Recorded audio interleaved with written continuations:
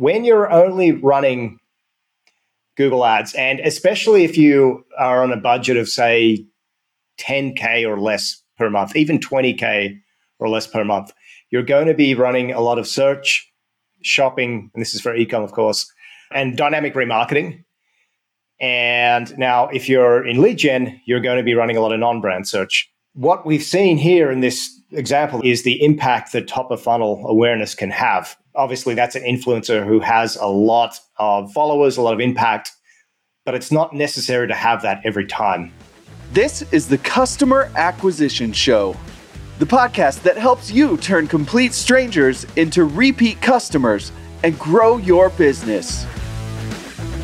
Hello and welcome to the Customer Acquisition Show, the show where we talk about all different levels of customer acquisition through the funnel, the customer acquisition path, and basically everything that goes into helping you acquire customers and increase their lifetime value. Today, we're joined yet again by our awesome Google team. Welcome, Nick, Surid, and Ollie. Hello. Hey, everyone. Hello, guys. Hello. How are you guys doing? All good. Good. All good.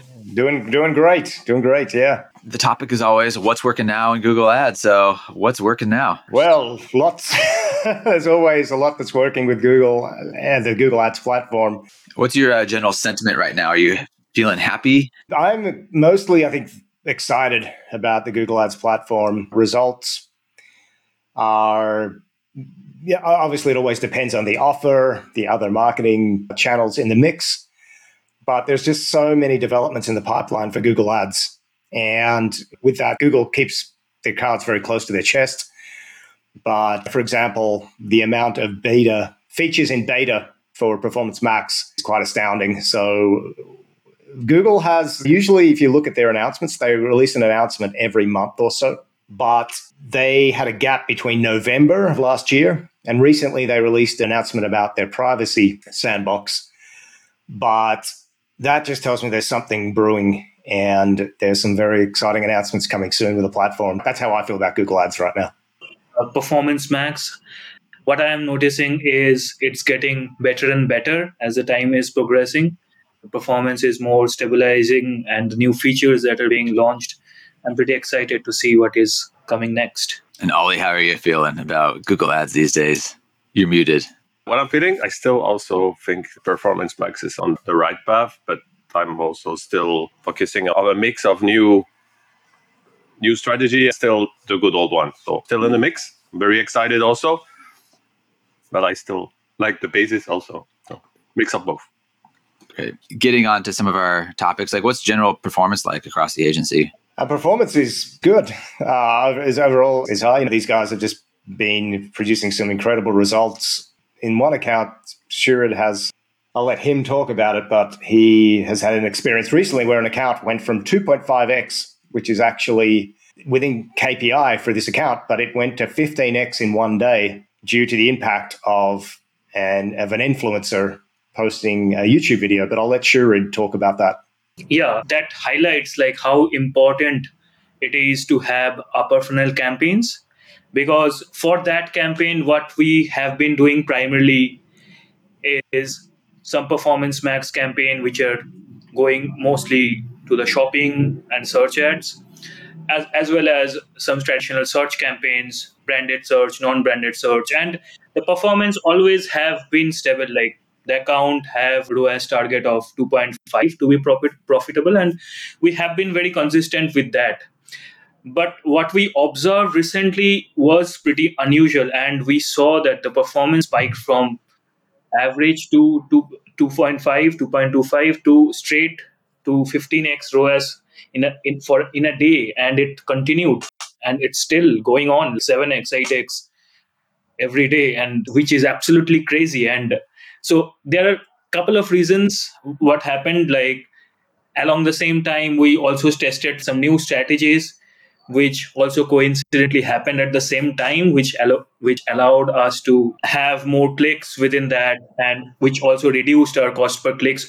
Also, like previously in the branded campaign for that particular client, our average CPC was around $9, $10, and with the new strategy that we launched, that helped us to reduce it to 30 cents, which is ridiculous. And with this, upper funnel traffic, which was boosted, and the influencer that created a video which had an impact, which helped us to accommodate more clicks and have a better ROAS. Yeah, so that is a very exciting account. Can you talk a little bit about from a customer's perspective, what that looks like in their and how they're interacting with the brand? What are they just seeing the influencer ad and then searching, or are they clicking? Or how's that look?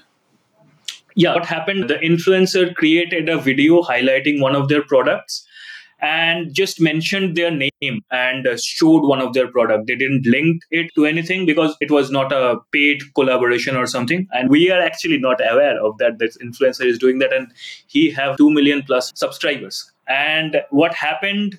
We saw a massive surge in demand for branded traffic. And initially, on that same time, we are noticing the decline in brand campaigns performance. And the brand campaign at that time was in negative ROAS too. And we're seeing massive surge in the cost per click. And the brand campaign was running with Google's automated bidding strategy, maximize conversion value.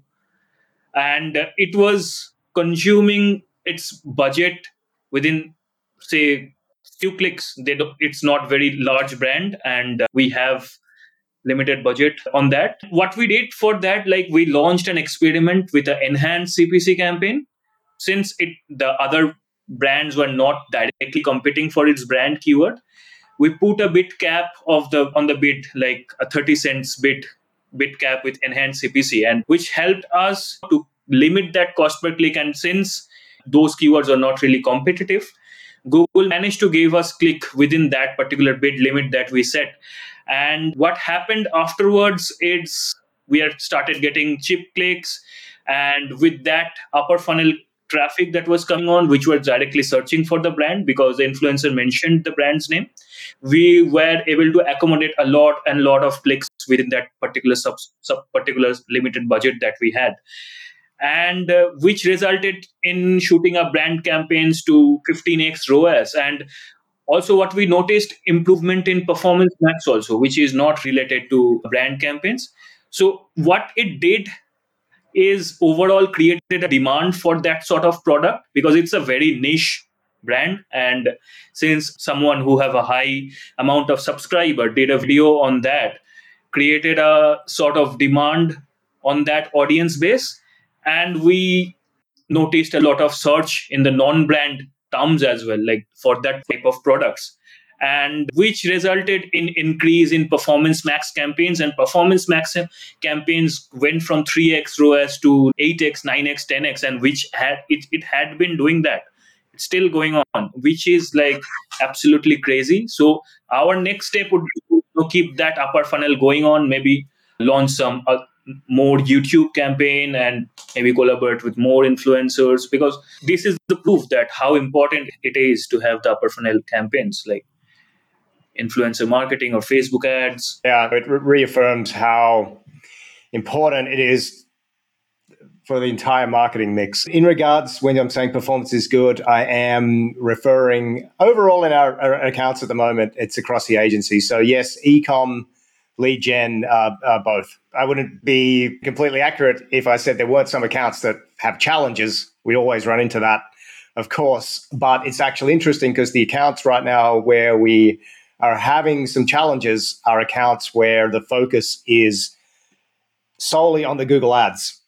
And what we're looking to do now is implement CAMP, which is Tier 11's customer acquisition amplification, to add some other channels and specifically top of funnel channels for these accounts. Because when you're only running Google Ads, and especially if you are on a budget of, say, 10K or less per month, even 20K or less per month, you're going to be running a lot of search, shopping, and this is for e-com, of course, and dynamic remarketing. And now if you're in lead gen, you're going to be running a lot of non-brand search. What we've seen here in this example that Shirid's just spoken about is the impact that top of funnel awareness can have. And that is, obviously, that's an influencer who has a lot of followers, a lot of impact, but it's not necessary to have that every time. If you have the right content and you know your customers, then YouTube is a very powerful top of funnel channel within the Google Ads platform. Now, YouTube is cost intensive. So that's why I say if you're 20K a month and under, Facebook ads, paid social, and organic social is, in my opinion, going to be the best bang for buck for getting top of funnel, new eyeballs, new people into your ecosystem. Yeah, I kind of want to talk a little bit more about this, kind of what happened with Surat and like going forward with the top of funnel. How do you guys identify when there is a positive spike? What's your thought process? Where do you identify it if you don't know exactly where it came from? And then how do you react to that? It was a little bit of a mystery when we saw this spike for at least a few hours. We were trying to figure out, okay, is this something we just did in the ad account? And it didn't look like it was. And then we found out, the client said, oh, yes, this influencer has posted this video. And, oh, okay, it all makes sense. But Google Analytics can be, I don't want to get obviously too much in the weeds here at all, but Google Analytics is a very powerful tool just to look at first-time visitors to your site. That's when you look at all your traffic coming, you can see the breakdown from Google Ads, Facebook ads, organic traffic, email, and you can filter that by first-time visitors. So you do that, voila, you see the traffic channels that are bringing people for the very first time to your website. And that tells you, okay, where's my top of funnel traffic coming from? And then if you have an event like this, you can go back and see, okay, we saw a lot of direct traffic spike, but then the Google search traffic also spiked as people, like Surat said, it just created a frenzy. People search for the brand, but then they started searching for the similar products, which are basically, they're a privacy-focused product for devices. So for your phone, your computers, things like that, it basically enables really intense privacy. And so they're all, as Surat said, like the non-brand people searching for products like this, everything like all the boats rose. Everything increased in the account from this frenzy of awareness. It's also something that I think we've talked about this before. When you're running campaigns that are for top of funnel, you need to focus on MER, your total ad spend, and your total return. Don't look at each channel. If you run Facebook ads to what we call level 1, to cold traffic, which is people who have never heard of you before, don't expect that ROAS to be the same as your Google brand search, because the people searching for your brand are right at the end of their journey. The people in the cold traffic are right at the start, and that's going to cost more to acquire them. Same with YouTube. Don't judge those top of funnel campaigns by comparing their ROAS to your bottom of funnel campaigns. And we have seen that in some cases. And we strongly guide and educate and recommend not to take that approach. So say in this case, it was a surprise event. If this was something that you had planned, how would you adjust your budget? In my mind, I'd think, being the amateur media buyer, I think, I'd put more into branded search since I know people are likely going to be searching for that. Is that right? So in case, like when this first started to happen, I was also very skeptical about, and I was not really aware of what's going behind the scene. We were not aware of the fact that it is happening due to sudden increase in demand due to an influencer made the video. And at that moment, I was very tempted to put more money into it, put more money into other campaigns, because everything was going pretty well. But that in this particular situation, like what we generally do as a rule of thumb, not make any hasty decision based on like sudden changes unless what's been causing the issue. So in this case also, we waited for a few days.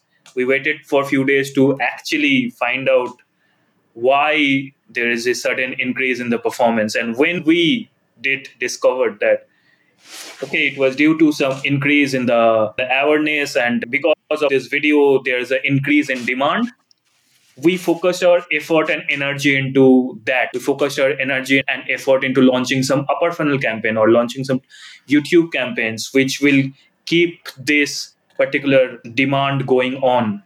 So that is very essential. Not really just look at the data and the numbers and, okay, this is working, just double the budget or triple the budget. That is something you must not do. I was saying that it was also a big thing that Surat changed to ECPC at the same time as the influencer boost the traffic. I was wondering if, okay, we don't change the ECPC and we pay the maximum price for the branded campaign when the influencer does. it was another result. It's like when we were checking with that one of our client lately, the branded campaign on maximum conversion can go completely crazy. That's why the eCPC, for me, it's very important on the branded campaign, and it was done at the right time. And I mean, that is a very important point. So Google Ads has bidding strategies where in the beginning it used to be you would bid on everything. You would set a bid for, say, $1. And then if it was a certain location, you might increase that bid if that was, you'd see the pattern there, or a certain time of day. Now Google has automated all of that. And it's very rare to actually find that you can beat Google's automated bidding by trying to do it manually. So automated bidding, the main two strategies are maximize conversions. And then one above that is maximize conversion value. And if you run maximize, now this is our take, Google will tell you something very different, and some other advertisers might disagree, but here's why we don't like to run smart bidding on brand campaigns, because Google is going to reward the most relevant advertiser, okay? And if your brand is, let's say it's Rogers sports shoes, okay? And people are searching for Rogers sports shoes, and that's you, Google's going to reward you for showing your brand. And if you bid manually, your cost per click will be so much less. And you'll show every time somebody searches for Rogers sports shoes. Now, if you run smart bidding, maximize conversions or maximize conversion value, that increases your cost per click. We see that. And the ROAS targets that you set, it's unnecessary. It's overkill for that traffic for your own brand. So we like to pay as little as possible for branded traffic, for people searching for your brand. And like Shur had said, when he made that change, the amount of clicks that he got, the cost per click for that brand campaign went from like several dollars to under 30 cents. Brand campaigns, the keywords don't change. When people are searching for your brand, that always stays the same. You just don't want to pay too much for that traffic. You're back to old time where you earned the 30 cent for a click, and not anymore $5 or $50 for a click. Right. Yeah. If you want to talk about some niches where cost per click was actually over $800 for one click, but it was, believe it or not, that was a amazing result for that one click, and we were very happy to pay for that click. And if you want to hear all about how we did that, we have another customer acquisition show episode that we shot called Personal Injury Lawyers, and that's where we did it. So go check that one out. Moving on to a couple of questions. How do you improve lead quality in Performance Max? Have you solved it yet, guys? Yeah, I can talk. Yeah. So I'll start by the bad thing. We don't use that much Performance Max for lead gen because there are some kind of a let's say spam problem on that one. But if you need some suggestion, I bet we would need to set up offline conversion. So offline conversion data would be important. I would use CAPTCHA also. And what else? I would try to teach Google your traffic, but it might take time and you might need to import your offline conversion also. But it's still a problem even after those suggestions. So I don't know if somebody want to continue on this, but it's still a spam problem, but you can make it better. Do you make your conversion event for that offline conversion? Sorry? Like what you're optimizing for? Are you in this Performance Max campaign you're describing optimizing for that offline conversion, or is it something a little higher in the funnel? You would start by when we were talking about that lately, you would start with a micro conversion. And the more you improve your conversion, the more you get conversion, you have to feed Google and teach him, okay, that's the kind of conversion I would like to have. So you would import them and also set up the offline conversion data. Yeah. So if you want to run lead gen for Performance Max, you should have a proper setup of offline conversions, and then only you should go give it a try.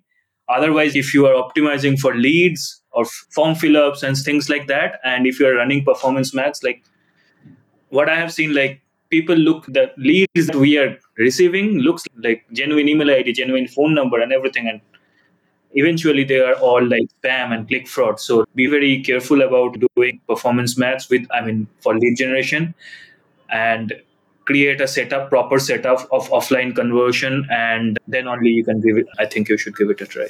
Yeah, give it a try. That's the word. Yeah. Yeah, we haven't solved this problem yet, and we don't know of anybody who has. And we have had some success with offline conversion tracking. It wasn't strictly lead gen, it was more a trial of a product, and it was a free trial. And before we implemented offline conversion tracking, which would basically send the conversion back after somebody continued after their free trial and became a paid subscriber. In 2 cases, we've implemented this, and then the quality of the performance just improved night and day. But before that, if you're just optimizing for the free trial, it's too easy for the spam traffic to go and sign up for that. And then you get this feedback loop. Performance Max thinks it's doing well, but it's getting spam leads. And in other episodes, we've talked about why this happens. And Tom actually has in his Twitter a big thread of how this happens and why it happens. So yeah, Muskan, it's a really good question. And adding on to what Ollie and Shurid said, we're still working on this. It's possible to improve, but it's not yet there. Then that's my conclusion. All right. Do you have any cross-channel attribution implemented to gauge where to focus your ad dollars across the entire funnel? Yes, we do. And it varies depending on the account. So we use, in some accounts, we'll use tools like Northbeam. Wicked Reports, big shout out to Wicked Reports. We have a very close working relationship with them. They've released a feature called, I don't think it's secret. I know we got access to the beta, but it's called Funnel Vision. And it allows you to see, basically look at the performance across the funnel and see which channels are contributing most to top, middle, and bottom of funnel. And it takes some configuration on our part to pay attention to what we want to call the top, middle, and bottom of funnel. And we're also working on prototyping some reports based on, I won't go into the weeds, but look, at the end of the day, what we're trying to do with attribution is measure behaviors. And with our advertising, we're trying to influence behaviors that happen on a website. Okay, when you think about it, like all the landing page optimizations we do, all the ads we're running, what we're really trying to do is get people to move through our website, whether that's a Shopify store or it's a lead generation landing page, whatever that is. And there's certain behaviors that are going to identify when people become aware. For example, if they land on a page for 10 seconds, they're aware they're not junk traffic. They haven't landed and bounced and they didn't get there by accident.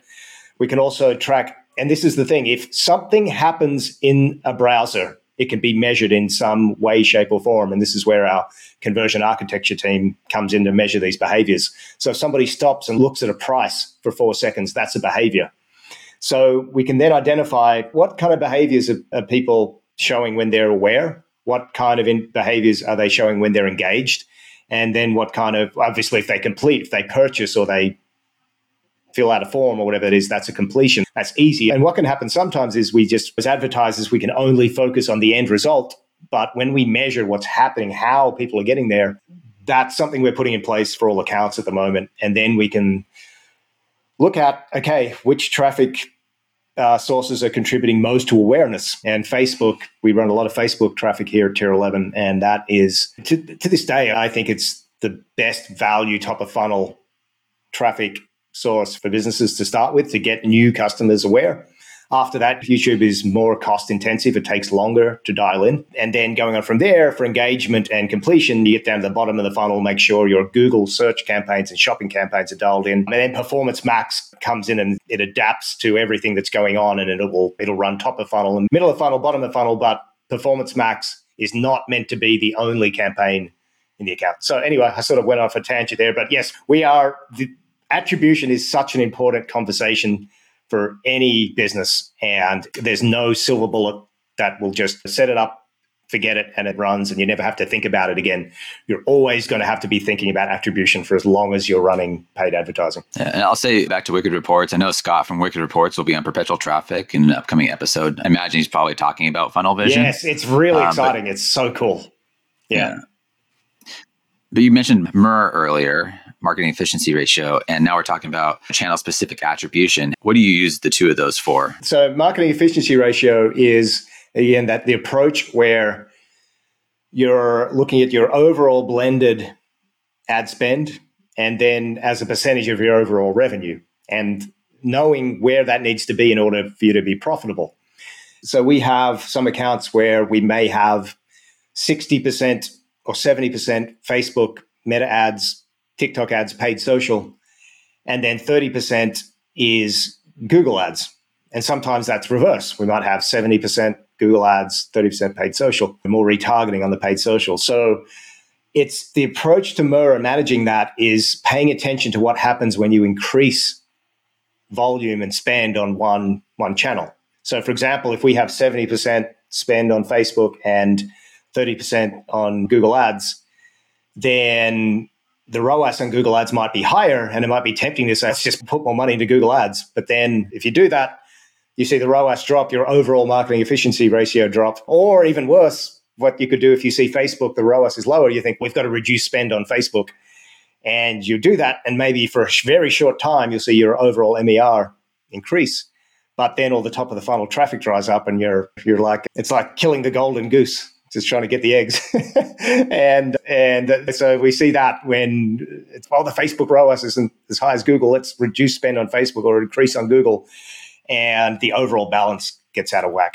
So would it be fair to say that MER is telling you how good your marketing is doing overall and that efficiency is gained by looking at the different channel attribution and adjusting those? So in this regard, I'd also like to add one thing, like that makes us think like how important it is to have the right KPIs for right set of audience. Say, for example, if for a top of the funnel audience, the KPI could never be same as a lower funnel audience, lower funnel traffic. And that is why tools like Wicked Report or Northbeam comes to play. Even GA4. With GA4, we have the functionality to create lot of event, lot of conversion and customize it as we want it. And that gives, and we could, even for a marketer who is not using Wicked Report or Northbeam or any third-party tool, I think for using GA4, they should decide on the right set of KPI for the right type of audience. And based on that, they should decide on where to allocate more budget or where to reduce budget. Yep. Great. All right. As a brand new newbie to Google Ads, would it be wise to run a Performance Max campaign for leads for medical practice? And what are the best campaigns to run for those? And I'll add a third question. As a Google Ads newbie, how do you gain the confidence to make decisions and spend money? Great question. I would actually say don't run Performance Max. You don't need to. It's going to attract a lot of spam leads. And it's also, as we talked about, this offline conversion tracking, and that is not really something you want to tackle as a newbie. But the good news is you don't have to do that. I might pass this one over to you because you've run a lot of lead gen for a medical practice. So this is a local medical practice. So I'll pass over to Ollie here. It still might be expensive on the cost per click for each keyword. It's a medical in health. Usually it's expensive. But what I would suggest is maybe a search campaign. Eventually, I would go for, and if it's to learn Google Ads also as a newbie, I would go for a search campaign and take some high intent keywords. So really, I don't know exactly the medical malpractice, but I need a dentist, or I'm searching for a dentist, some long tail keyword, and run the traffic. Not too many keywords, and then learn how the keywords are interacting and try to find the search term that are related with the keyword. So research a search term, and you will learn how everything works with keywords and with your landing page. And then it might help you go further in the process without spending all your money on a $100 keywords. So you go search, broad, high intent, and you CPC, of course, eCPC. So don't put the bid too high. Don't try to be on the first. Try to get some conversion and see how it goes. That's how I would suggest to start with. Because you learn the basic from there. Maybe guys, you have another suggestion to start? No, I think that's really sound advice. And yeah, once you run, I think that, and the key is too, to educate the client that the idea is not to run launch campaigns and expect everything to work from the get-go. You need to buy data, and the data you're going to get is, like Ollie said, seeing the search terms. So when you run the keywords, you'll see, you click into keywords, then you click into search terms, you'll see what has the most clicks, the most impressions, and the most spend.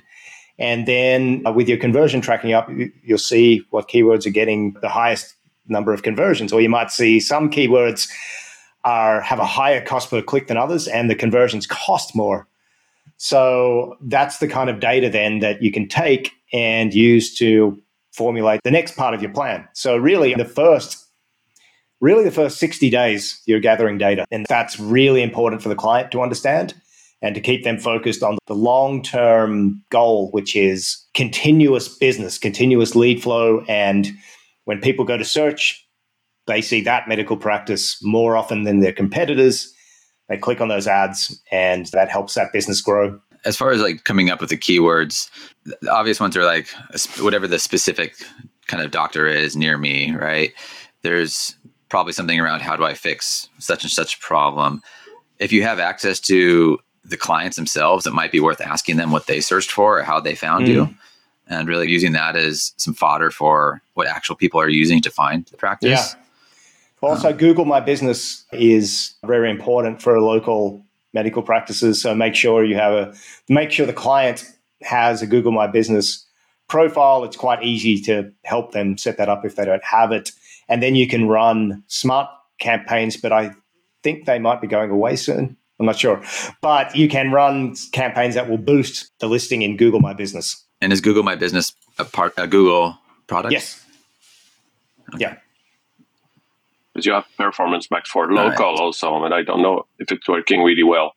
For local business, the Performance Max, but for local, it was the old local campaign. But right. Yeah, what I was saying, like also in the medical type of ads, and there are a lot of restriction, like you cannot do remarketing, and you also cannot update customer list, and this type of restrictions are there. So like when you are starting Google ads for a medical practice, I think it's always better to go with search because Performance Max, even though it runs in the all channel, and Performance Max learns from the data, and here you cannot feed in any customer data back to Google or anything. So right. In that manner, like I think the best way to go forward for a medical practice is a search. That's right. And you go to the doctor when you need to. And so that's what makes it so search heavy. You can still run Facebook ads and YouTube to get people in the local area aware for when they do need to go to the doctor, but that's very cost intensive as well. And for most medical practices, making sure they have continuous patients coming in, that patients prefer to go to them versus their competitors. So then down the track, we could look at some kind of top of funnel local awareness kind of campaign. Have you guys ever tried running like local medical practice stuff within Nextdoor ads? I have not, no. No. Yeah. All right. I don't. I'm not even sure. Not even sure what Nextdoor is. Oh, so Nextdoor is like your local like neighborhood chat community, for lack of a better term, and they have advertising on it. Jonathan from the Meta side, he has run some stuff for there. I don't know if he's done anything with medical, especially since medical is so high intent that it might not be so useful. Chichi has just said this is for plastic surgery practice. Now this changes things a little bit. So it's more expensive, it's competitive, and you have to navigate what your ads say. And now plastic surgery, it can be difficult to run images as well. For both Facebook and Google Ads will ban images that in their terms show an idealized body image. So you have to make your messaging more around confidence, lifestyle, and that kind of messaging rather than making it related to appearance. It can be a little tricky, but I still think search, you're okay. You're perfectly fine to run ads on, if people are searching for a plastic surgeon or cosmetic surgeon near me, you are perfectly fine to run ads that say cosmetic surgeon, plastic surgeon, because that's what people are searching for. But it gets a little tricky with the top of funnel, and that's with Performance Max. The other thing with Performance Max is we have some scripts that will break down exactly how the campaign is spending in the different channels. Something Google doesn't give us, but big shout out to Mike Rhodes here for developing this script and sharing it with us. I have found in most cases with Performance Max, it very rarely spends on display. And so you can spend a lot of time agonizing over your display images, which you should be doing if you're running on Facebook or you're running outbound display, because you should be. But for Performance Max, it's probably going to be really likely that Performance Max isn't even going to use those images very much. I think Performance Max is not the campaign to start with here for a plastic surgery practice. You want to get your search campaigns working and then try and add display, YouTube as well. And then that's when Performance Max performs best, when the other channels are working and you add Performance Max and it supercharges everything. How about like any sort of testimonial ads for plastic surgery? Yeah, maybe shorts. Maybe, yeah, shorts, yeah. And again, and I think it's just, I haven't tried it, but I would imagine you have to still be very careful. If it's testimonials, you can't show before and after, things like that. So it has to, the testimonial would have to be more about the experience, talking about the professionalism of the clinic and the doctors, and also talking about feeling more confident or just a change in feeling. That's how I imagine you'd have to approach it. Maybe even just talking about the trust of the doctor instilled in you. Right, exactly, because that's very important. It's going to a surgeon to get this kind of procedures. Trust is so much of a part of it. So yeah, you're absolutely right. I think testimonials definitely very powerful. You want to have them on the website, but that's also something you have to be careful about. Like on the website, Google and Facebook can crawl the website, and if they find some images which they don't fall within their landing page experience terms or ad experience, then they can disapprove the ads too based on the landing page. So it's just something that really has to be navigated. You also have some that create a community around their business. So even a surgeon, and they create a community. So they create the trust from the community, for example, on Instagram or on the YouTube channel. And then you can do the ads behind and you do more branded and a little bit of search, but branded would help. It's easier to be compliant because they are just searching for the name of the surgeon instead of searching for, okay, I want to change my face and whatsoever. So it's more work behind and maybe more time consuming because you have to create that community and create the trust. Right. All right. We have a follow-up question. Do you think consent model enhanced conversions would improve the lead quality? I'm not really sure what consent model is. The enhanced conversions, yes, enhanced conversions, and this is very exciting. I should have mentioned this. It's now possible to use offline conversion tracking without having to capture the Google Click ID. And what that means is offline conversion tracking used to be very tedious to set up. You would need developers, and I, to this day, still don't know how to actually do it. We get our tech team to do it. I understand the process, but in terms of what they're actually doing, it's just beyond my level of website technicality. Now you don't need to do any of that.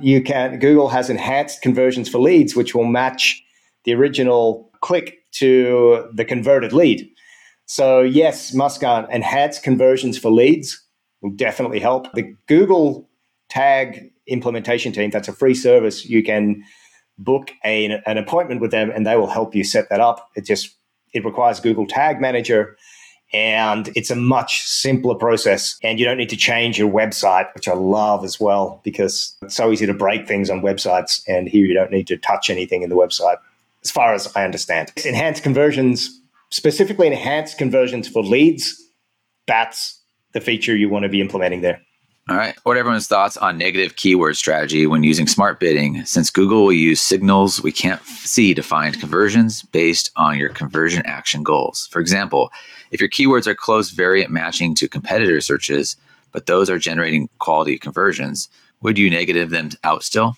Good question. Shurit, Holly, you want to take this one? One of you? When you are running a campaign in Google Ads, the ultimate goal is to get conversions. And if it is bringing conversions, then why not? If it is bringing conversion and it is working, I think then you should not do that. But like when you are using smart bidding, I think, and using broad match keywords, using a strategy like broad automation, I think it's very important to keep a close eye on the search term report that is happening. I would do it once every week, like every week, go through all the search term, see which are converting, which are getting a lot of clicks but no conversion, or consuming a lot of your budget but not resulting in conversion. Add those to negative list. At least you should wait for to, if it is like 2 clicks or 5 clicks and it have not got any conversion, that doesn't mean it's a bad search term. At least you should wait for a decent amount of data, so that the data, at least I would say at least 30 clicks for small accounts, 100 clicks for big accounts. And yeah, if it is not resulting in conversion, then add those at negative. And if it is resulting in conversion, even though it is competitor searches, who cares? Don't touch. Conversion is Yeah. Yeah, I mean, we have a golden rule here. If something's working, don't turn it off. But I think it's put yourself in the customer's shoes. Like they're searching for something, and even if they're searching for a competitor and see yours, they're actually making a decision that yours is better. So I don't see any issue with doing anything that's close to a competitor. And that's the thing. If it's working, don't turn it off. If you may see an opportunity as you scale that you may then create a separate competitors campaign, because if those keywords are converting, they're likely going to convert then if you actually run the competitors' keywords as well. So yeah, that can be a structure decision, but always, whenever you make changes in an account, start with the least riskiest changes first.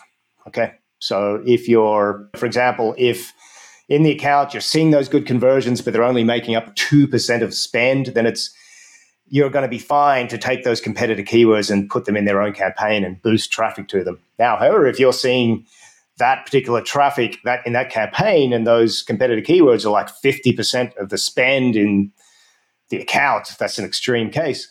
But you don't want to go ahead and mess that up by making a big change. So that's another rule of thumb. When optimizing, start with the least riskiest optimizations first, work towards the more higher stakes optimizations. Also, I'd like to add one thing to your point, Nick. Like what I have observed, like when you specifically target the competitor terms, the cost per click can get really high. And now if the competitors' terms are being attracted by your non-brand keyword, which are running in broad match, and if it is resulting in conversion, for those, I think you would be in a much better position to run those as separate. If you have budget for it, and if it is converting really well and have a high conversion rate, I think you should definitely give it a try. But it is not, if it's not significant of amount of data and you're just seeing that the non-brand keyword may be attracting some competitor searches and maybe have few conversion from it as well, I think I shouldn't do anything about it. Yeah, I agree. Never always be afraid to start a bidding war with your competitor, because it's always dangerous to bid on your competitor. So you don't want to make it too up.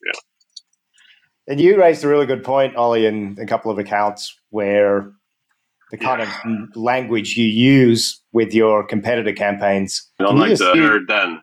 Yeah, the better than. I'm better than this, or my product are better than this. If your competitors see that, how would you react as a competitor? It's like, what?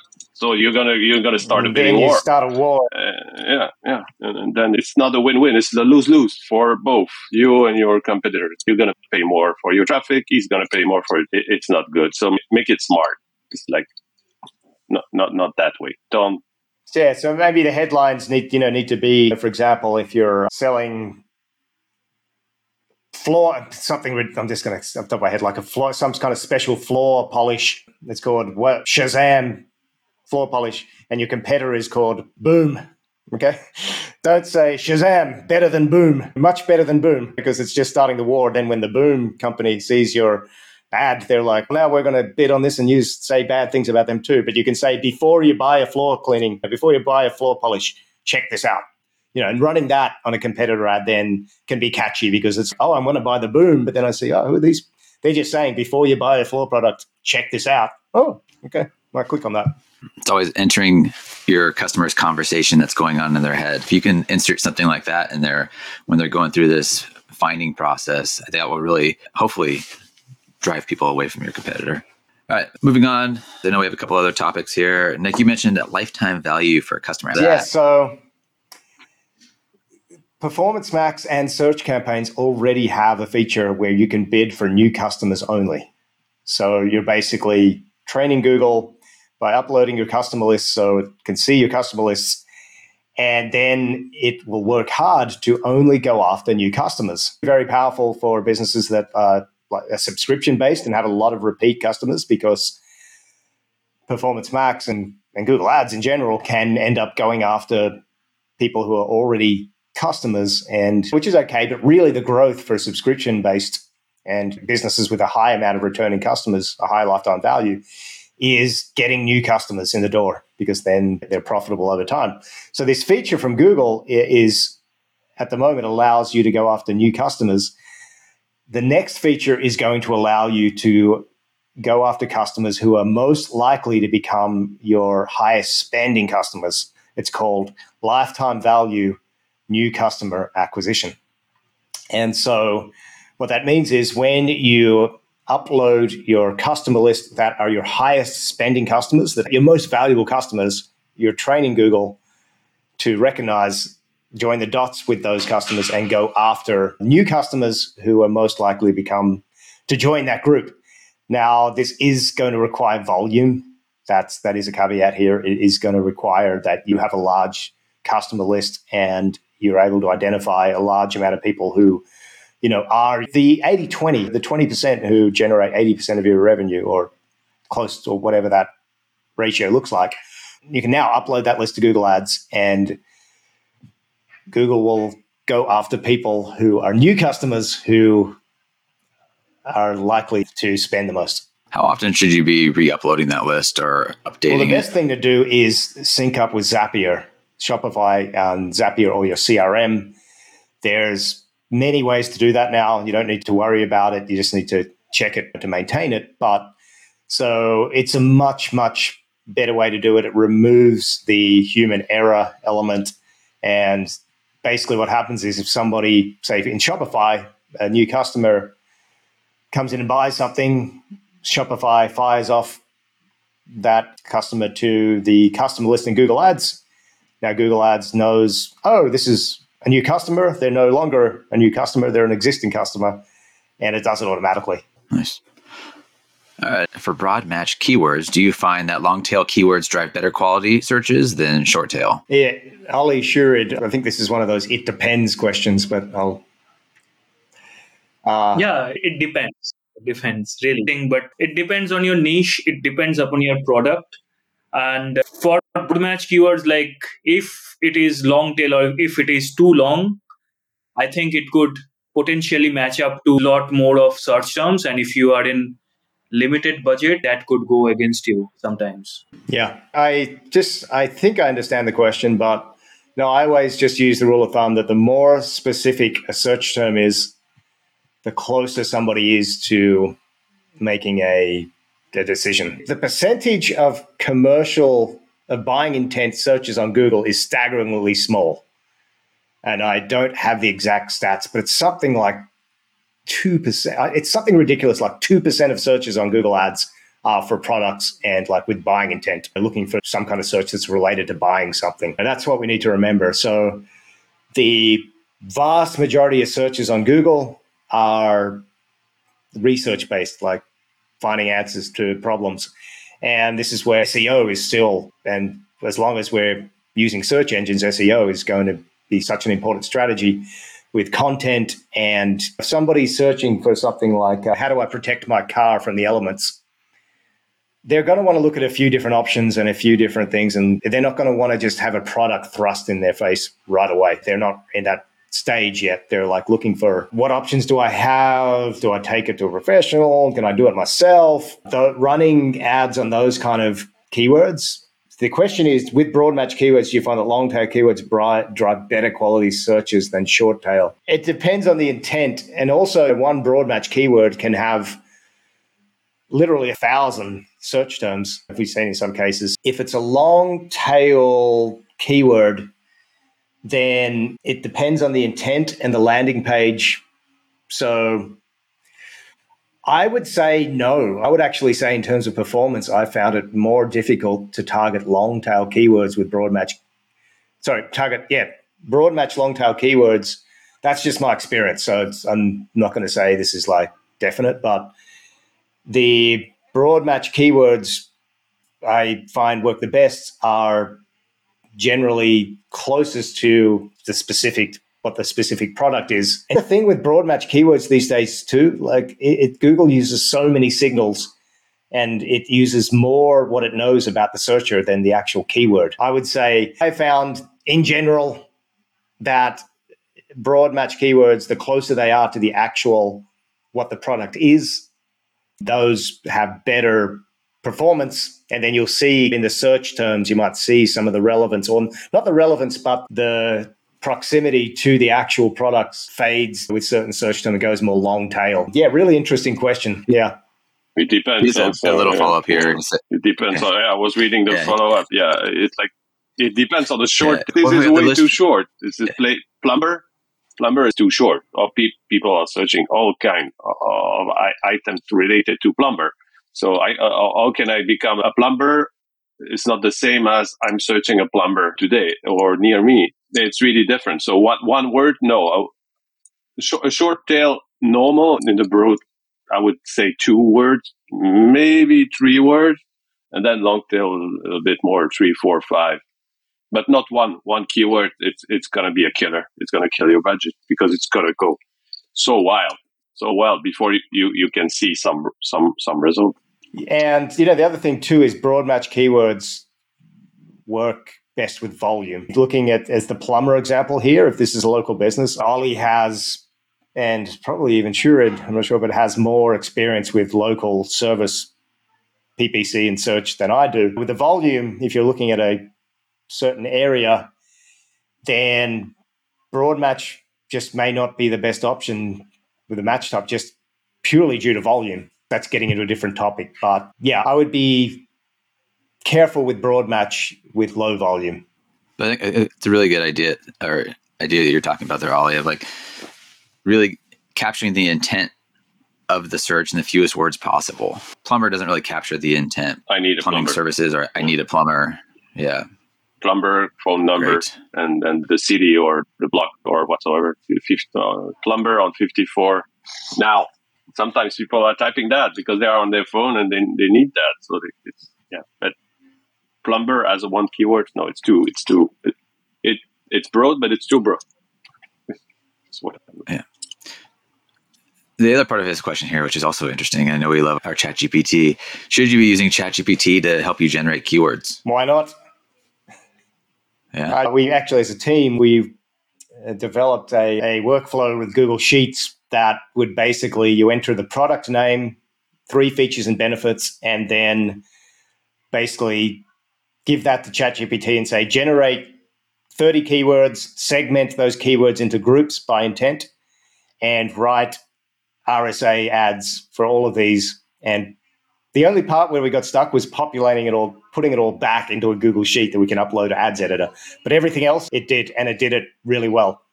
So we're heading towards a world where we enter the product, Google creates the campaigns, and we need to basically understand the customers better than anybody else. We have that edge. That's where the edge is going to come from. So that's venturing into the whole AI topic, which I know we've had an episode here on AI. So this is Google Ads, so just touching on that. But yeah, cool topic for sure. My marketing mind is like, this is a perfect lead magnet. We got to get this sheet out to everybody. Right. Yeah. All right, that's coming. We'll figure that out. What else? And also, Nick, I need to give you props. You're like the human chat GPT today. Give me two competitive businesses and tell me how they're going to bid against each other. And you come up with a Zam and Zoom floor polishing. Yeah. All right. Do you guys have any other topics or what's working now? Anything you want to hit on about Google Ads that you're excited about? I think that's the overall feeling we have in the agency around Google Ads. These guys, and big shout out to Rashna, who is not on today, but she'll be on the next customer acquisition show for Google Ads. Just continually, and these guys definitely inspire me. We're all very curious. We like Google Ads so much, it's weird. And so it's exciting space to be in for sure.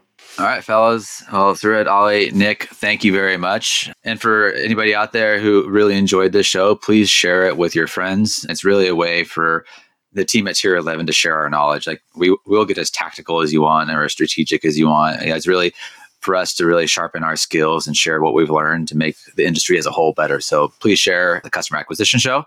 And if you are a brand looking to explore having an agency run your Google Ads, head over to tier11.com and we'd be more than happy to chat with you.